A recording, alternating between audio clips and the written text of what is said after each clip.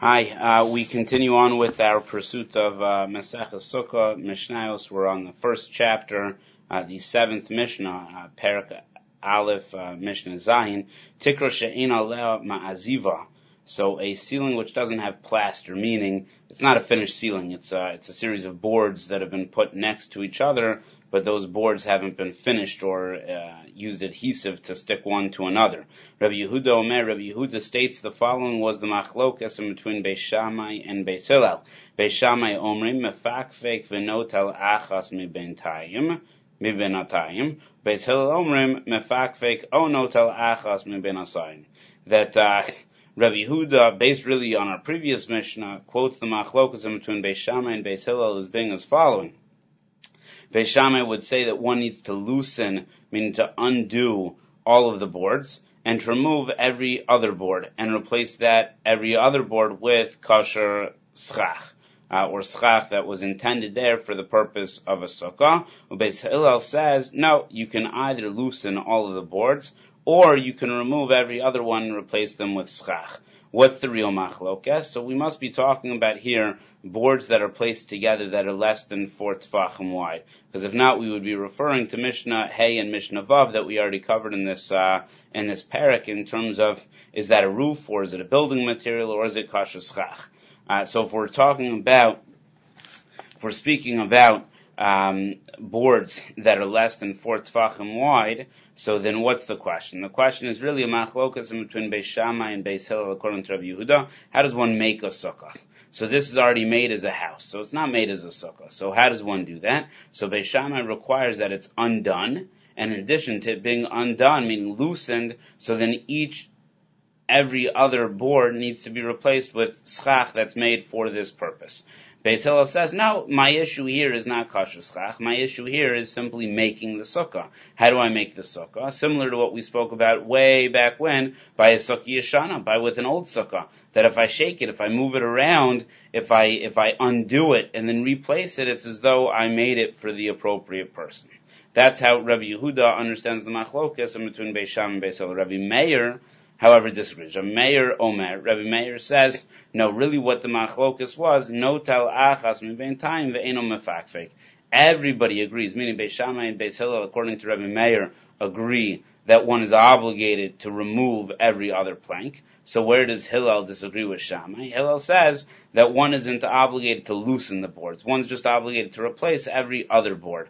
Rabbi Meir says, no, everybody would agree that obviously you have to replace every other board. The challenge is not the replacing of the board, the question is whether or not you have to loosen as well. So for the kasher schach, we need to replace every other board. To loosen them, that would be where Beis Hillel would be more makil than Beis Shammai. Halacha l'maisa, halacha psuka, the way we understand the Mishnah is really Rabbi Yehuda's understanding. We pass him like Beis Hillel within Rabbi Yehuda, that the obligation is to either loosen or to replace, but not necessarily to do both. Moving on to Mishnah Ches.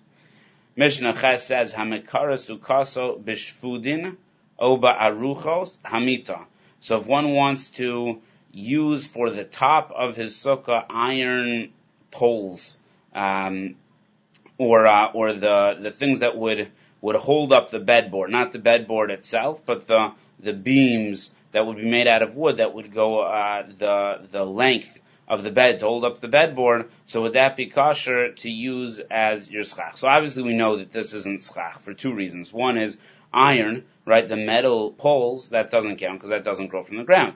And the board that holds up the bedboard was used as part of a bed. If it was used as part of a bed, so then it was used as a vessel. As a vessel, then goes ahead and is not kosher because that makes it susceptible to tumah. Being used as a vessel makes it susceptible to tumah.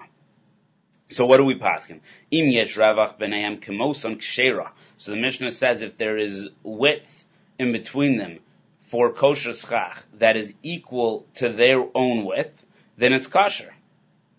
So meaning for let's assume that my sukkah is 8 amos wide, so I have 4 amos combined of these either the iron pole or the bed posts, and I've got them lying there, and I've got kosher schach of 4, and I've got this these poles of 4, so that would be kosher according to the Mishnah.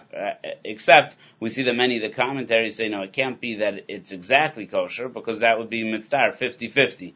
50-50 wouldn't be satisfactory. We need to have a little bit more. So say it would be, for every tefach, there would be a tefach and a half. For every handbreadth of the pole, or every handbreadth of the bedpost, so there would be a handbreadth and a half, there would be a tefach and a half of kosher schach, so that would be satisfactory to use for the schach of the sukkah.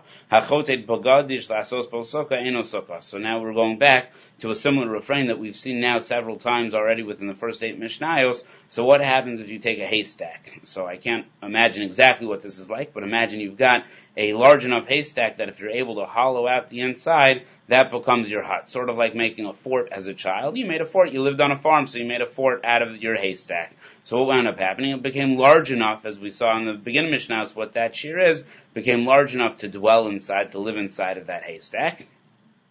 So does that qualify as a sukkah? We know that the walls are kosher. We know that the roof is kosher. So would that be a kosher sukkah? And the answer is no, ain't a sukkah. Why ain't a sukkah? From the similar refrain that we've seen throughout the Mishnayos up until now, because it was not made as a sukkah. Because it was not made as a sukkah, that roof was there. What is the sukkah? The sukkah is called after its roof. The schach, that's the sukkah. The schach was there because you created it as a haystack, not because you created it as a sukkah. And because of that, it is not kosher. It needed to be made as a sukkah.